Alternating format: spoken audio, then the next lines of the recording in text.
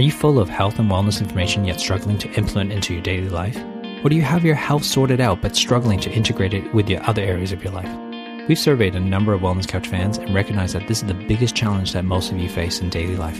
How do you turn your knowledge into action and a lifestyle? Enter the Wellness Breakthrough. For 3 days and 2 nights in February, 8 of your Wellness Couch favorites are gathering in Melbourne for one incredible event, and we just have 3 spots left. Entry to the Wellness Breakthrough is by application only. To apply, simply go to thewellnessbreakthrough.com. And apologies in advance if you apply and we're all sold out. TheWellnessCouch.com, streaming wellness into your lives. Welcome to The Abnormal Psychologist, the show that shares everyday insights into getting the best out of your mind, body, and lifestyle. Now please welcome your host, the abnormal psychologist herself, Carrie Thompson Casey. Hello and welcome to another episode of The Abnormal Psychologist with me, your host, Carrie Thompson Casey, the show where we are giving you the how-to get the best out of you. And today is a very special episode because it's all about the blokes. That's right. It's all about men and mental health. So to get to the serious side real quick, let's jump right in there. There are some really alarming statistics out there about men and their mental health. So Beyond Blue reports that on average, 1 in 8 men will have depression and 1 in 5 men will experience anxiety at some stage of their lives. While women are more likely to experience depression and anxiety, men are less likely to talk about it. And that's the focus of today's podcast, is talking to the guys about what might be going on and how to get help. So what we're concerned about is mainly the not seeking help that comes from guys, or maybe not even in the first instance recognizing the symptoms at all. So some more stats for you, and this one's from Man Therapy, which is a great website for the guys, mantherapy.org.au. So in terms of suicide, Man Therapy reports that almost 7 people die by suicide each day in Australia, and 5 of these are men. The particular age group of concern is the 85-year-old plus age bracket. That's 85 years old plus. Australian men aged 85 and above have the highest rates of suicide for any age and gender group. Then the next highest is men in their middle years, so 40 to 44 years of age. And the rate of suicide for young Australian males aged 15 to 19 years is half that of men in their middle years, and 1/3 of the rate of the older men. So quite alarming statistics there around guys and suicide. So first of all, what I wanted to talk about is how do you know if you're stressed? If you're a guy and you're not used to talking about feelings, or you're not used to talking about your experiences, you might talk to your mates about going fishing or the Formula 1 race on the weekend, but you might not be used to talking about things that make you feel afraid. So some of the warning signs of stress include things like difficulty getting to sleep, or maybe you get to sleep, but you wake through the night, so you have trouble staying asleep. Maybe you're always feeling tired, and there's no other explanation for that. You might be a tradie, or you might be outside in the sun all day, and that might cause a bit of fatigue, but you realize that you're feeling a bit more tired than you should expect to feel. Maybe even your concentration has changed, or you've become a bit forgetful. Maybe it's a bit harder for you to stay focused on what you're watching on TV, or even harder than ever to focus on what your partner is talking about or the kids telling you about their day at school. Or maybe you've started to have feelings of anxiety. Maybe you feel a bit scared about things, but you're not entirely sure what you're scared of. Might even feel a bit overwhelmed, like things are getting on top of you. Some of the physical symptoms you might notice is you might need to do a wee a bit more often, or you feel like you might need to do a nervous poo. Maybe you even feel like your reactions to things outweigh the trigger, so you're overreacting. And maybe you're feeling angry a bit more often than you used to, or constantly feeling frustrated. There might even be feelings of lightheadedness, or muscle tension or pain or headaches, a feeling of faintness or dizziness. Maybe even you've lost your appetite. Or maybe the opposite. Maybe you find you're eating way more than usual and you've started to put on a few kilos. Maybe you're not interested in sex as much anymore. Maybe you're getting stomach cramps. Maybe you're feeling short of breath. Maybe you're just feeling like at work you're not putting in the same old effort that you're used to. Maybe you're getting heartburn, a bit of indigestion, more than usual. Or you feel moody. Maybe even it could be skin rashes. Or maybe even you've noticed that you've had to start to use alcohol because you feel like it's the only thing that settles you down in the evening. So maybe you're misusing alcohol or prescribed drugs to help you relax or cope with the stresses in your life. So some of these symptoms could be caused by other things, but they might also be a result of the stress that you're experiencing. And it might be time to talk to somebody about that.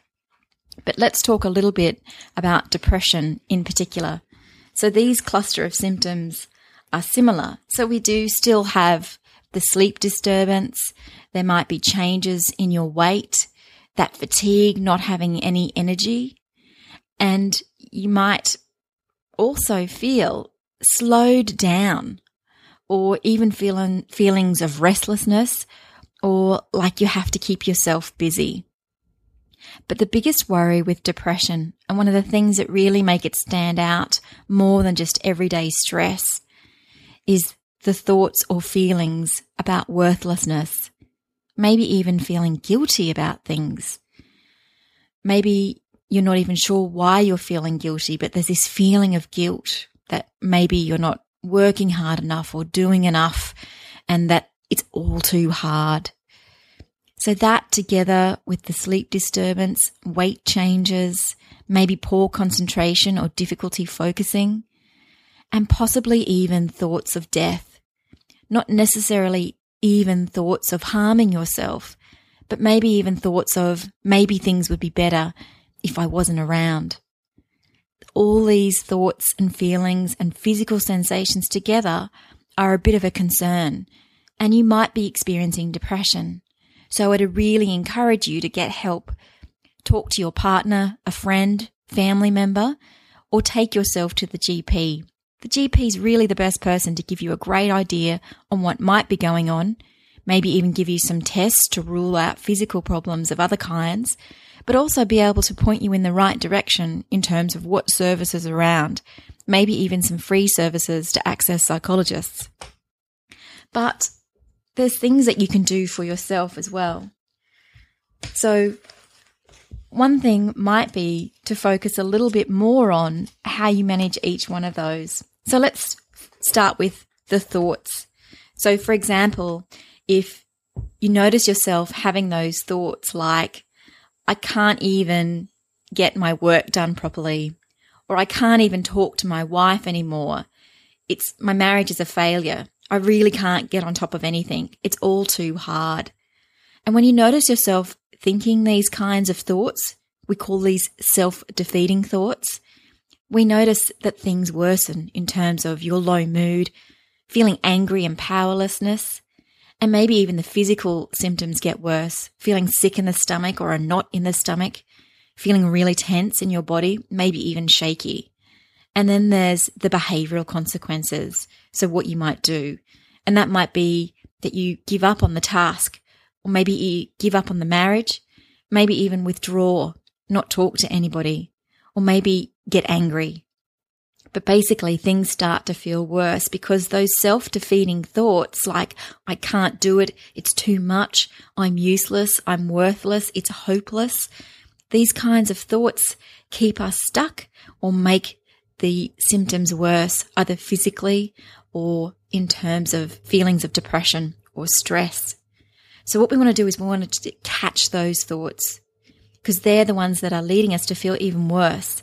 So we can catch those thoughts earlier and change them into something a little more constructive. It might be something like, I really feel very ordinary at the moment, but there's probably something I can do. I might start with talking to my partner, or I might start with talking to a mate, or might even make an appointment with my GP. Just thinking in that way, catching that unhelpful thinking and coming up with a plan, just that can sometimes make you start to feel like you can do something about what's happening. You're taking opportunities to talk to people and get a plan in place to help improve your mood. And even though you might be feeling a bit wound up and a bit of anxiety still, you know that in a couple of days you've got that appointment with that GP. So trying to actively work on the problem and know that there's people out there and resources out there that genuinely really want to help you. So understanding that those thoughts are what making things seem worse is really important. It's not you that's hopeless. It's not you that's helpless. But those thoughts can lead you to believe that and really make those feelings of low mood or those sick feelings in your stomach feel stronger. And actually, there's lots of types of common thinking distortions that we have. So one of them, for example, is mind reading. So feeling like you can read the mind of others in that you believe that you know what they're thinking. So you might think that your wife thinks you are hopeless, or she thinks that you are a failure. Or it might be that you think others don't think that you're working hard enough. Or you might even think that your boss thinks that you're not putting in a good enough day's work, and so it's only at any time now and you might get the sack. So that's the kind of mind reading that gets us into trouble, trying to imagine what the other person is thinking and thinking that in the worst possible case scenario. Something else that we do is catastrophizing.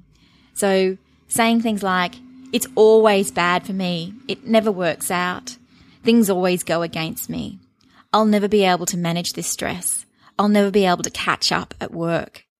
These kinds of things are catastrophizing. And I know I'm really good at catastrophizing. And it's kind of where we sort of make these blanket statements that we're likely to fail, or we're likely to be caught out as a fraud, or any minute now someone's going to come in and say, we don't want you anymore. Another thing that people do, and I think guys do this and it can be brushed off like it's a joke, but sometimes labeling themselves like, I'm such an idiot, or I'm always making mistakes, or I'm just an angry man. These kind of labeling, they can sometimes get stuck, and we can end up fulfilling those labels we give ourselves because we keep repeating them to ourselves over and over again. Another thing is overgeneralizing, saying things like, it's always bad, or I can never get it right, or no one likes me, or everyone disagrees with everything I say. So that can be really tricky as well in terms of not seeing your strengths or not seeing the things that you might be able to do well. And maybe you combine them so you think that other people are saying these things about you as well. Another thing that I notice a lot is black and white thinking. So everything's either all bad, or everything is ruined, or I never get anything right. So again, we tend to lean towards what we're not succeeding at rather than noticing, well, you know what? I got to work on time today and I remembered to pack my lunch. I might not have known how to do that particular task and I had to ask for help, but that doesn't mean that I'm not good at my job. So even if a task didn't go to plan, if you take that one task and amplify it and use that to describe your entire existence, like I'm not good at anything because I couldn't do that one task, that's when we have a problem. Understanding that black and white thinking is an unhelpful style of thinking.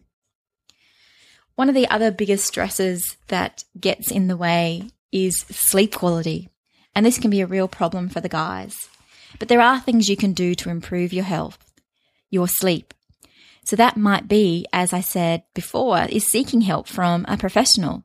And there's sleep clinics that you can go and stay at overnight, and they hook you up to all sorts of interesting gizmos to measure all sorts of things that happen through the night in terms of your skin temperature, your breath rate, your pulse rate, your quality of sleep and your sleep cycles. And that can give amazing data to help you understand what might be disrupting your sleep, particularly if you're at risk of things like sleep apnea. But in the meantime, if you feel that you could probably work on your sleep yourself, some of the things that are really helpful sleep guidelines are things you can do during the day, in the evening, and just before bed. So, for example, during the day, try and eat at regular intervals. Take any kind of medications when you need to, and make sure you keep an eye on the clock and plan out tasks. Exercise can be really helpful. And I have read a few different research papers about exactly what time does help sleep.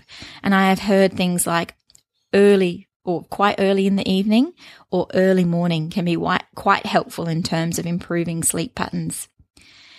Also, setting some time aside to talk to family, particularly if you're a bit concerned about depression or anxiety at the moment, setting time aside to talk about problems and maybe even work through those problems with constructive problem-solving strategies. Really, really important, big one in terms of sleep is trying not to nap through the day. And even though they might give you some relief from your tiredness, it actually affects your sleep cycle quite significantly. So really trying hard to have an organized, regular construction of your day in terms of what time things happen as best you can. And if you're on shift work, trying to eat at regular intervals, even if they aren't at normal meal times, and really avoid napping through the day. So in terms of coming into the evening, if you have some issues with sleep, might be understanding that you need to have a wind down routine. And of course, avoid drinking caffeinated drinks, especially after midday. Smoking is also a stimulant and should be avoided just before bed.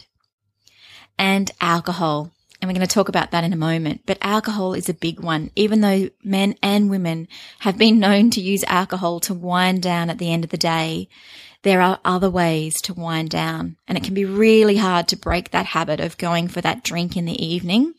But we really want to replace that with some other strategies to wind down, like going for a walk, meditation, breathing, hanging out with the kids, just sitting down and taking some quiet time to read or go through the paper, but trying not to go to that go-to beer o'clock habit of having alcohol to signify the end of the working day. Try and avoid really heavy meals, as that can also sometimes disrupt your sleep. So at bedtime, try and have a calming routine. Maybe it's a calm shower, listening to music, maybe even doing some relaxation strategies.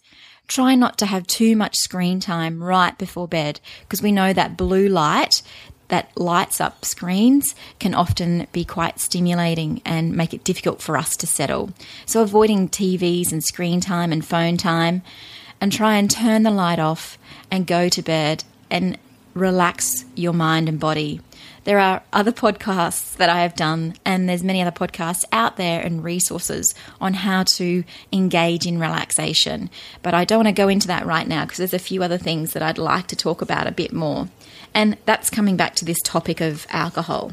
And I think one of the tricky things with alcohol is it's become so normalized in our culture to use alcohol as I've said before, a marker of the end of the day. You know, it's beer o'clock, knock off time, time to have a beer with the buds, or, you know, go home and have a glass of wine. And we get in, it's such a habit, and we haven't learned any new ways to signify the end of the working day. And that's something I'm actually working on myself at the moment, is doing different rituals to signify the end of my working day, calming down and shifting from Carrie the clinical psychologist into my role as Carrie the mum, because I'm pretty sure my kids don't want Carrie the clinical psychologist come and pick them up. So let's talk about alcohol. So it really can be a huge problem for many people, and I take my hat off to all those people who are really trying to turn their life around after a history of dependence on alcohol or other drugs.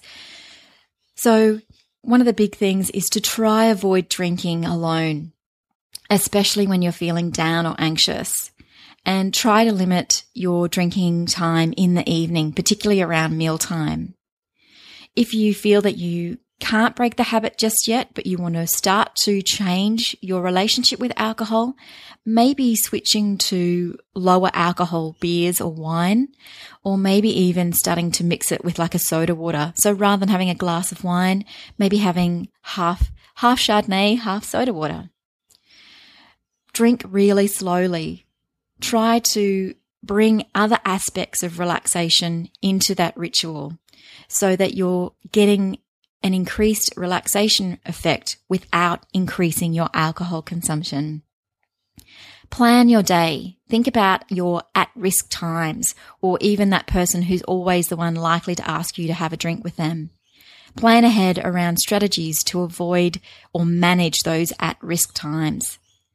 Maybe even keep a diary or plan ahead activities that are going to the gym, going for a walk with a friend, or other ways you can plan activity that minimizes your habit or breaks that habit of going to that drink at those at-risk times. If you do feel that you have to have a drink, maybe planning how you go about that and how much alcohol that you would drink. So trying to limit maybe to 1 drink a night, or reduce that at least from maybe other alcohol consumption that you have been doing.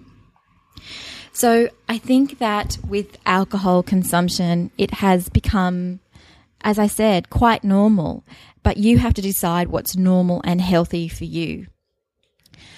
So the guys out there that might be feeling like some of the things I've talked about today are starting to get in the way of their relationships, maybe getting in the way of their work, or getting in the way of other parts of their life. Things have just been dropping off slowly over time, and when you think about it, there's been some changes, and maybe changes for the worse. Then I really encourage you to seek help. The people that love you and care about you want you to get the help you need. So maybe that's finding the courage to call the local medical centre and make an appointment with a GP, maybe a GP you know, or even a new GP. Maybe it's talking to someone at work, someone you respect at work that you think could be a resource or a support for you. Or maybe it is talking to a partner, a cousin, an uncle, a family friend, or even your mum or dad. The most important thing here is that you don't have to do this alone. There are people out there that really want to support you, and there are lots of great resources out there. In particular, as I mentioned, Man Therapy, which is a great resource at mantherapy.org.au, and there's a few different pages there on that website, and it has lots of resources for you to have a look at, and information on some of the symptoms that you might be experiencing. You can also link into other support networks from there. There's also Beyond Blue, so beyondblue.org.au, that also provides support. And their contact number is 1300 22 4636. So if you're experiencing issues, please seek help.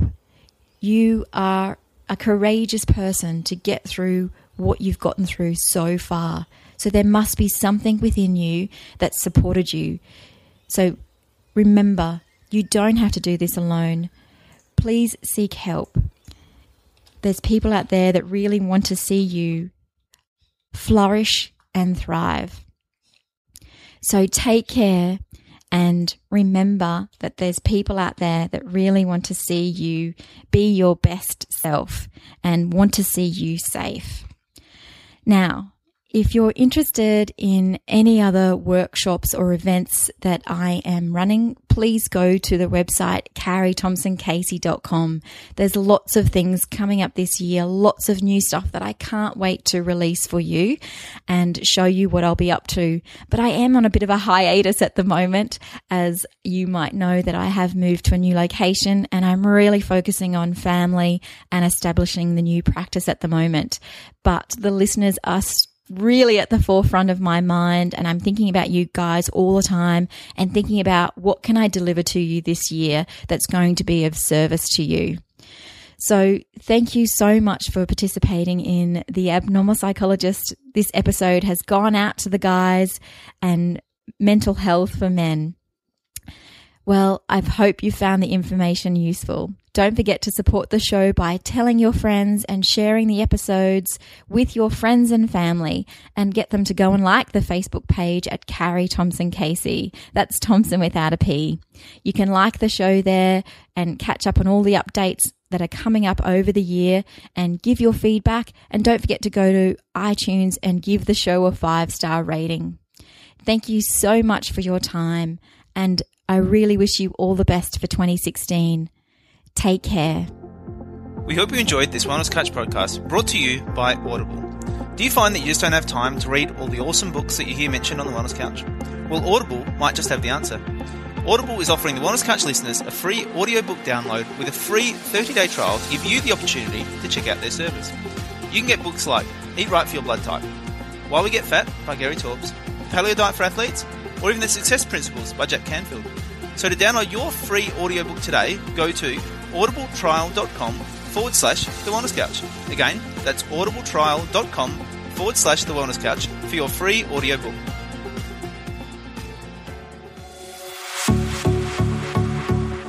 This has been a production of TheWellnessCouch.com. Check us out on Facebook and join in the conversation on Facebook.com/The Wellness Couch. Subscribe to each show on iTunes and check us out on Twitter.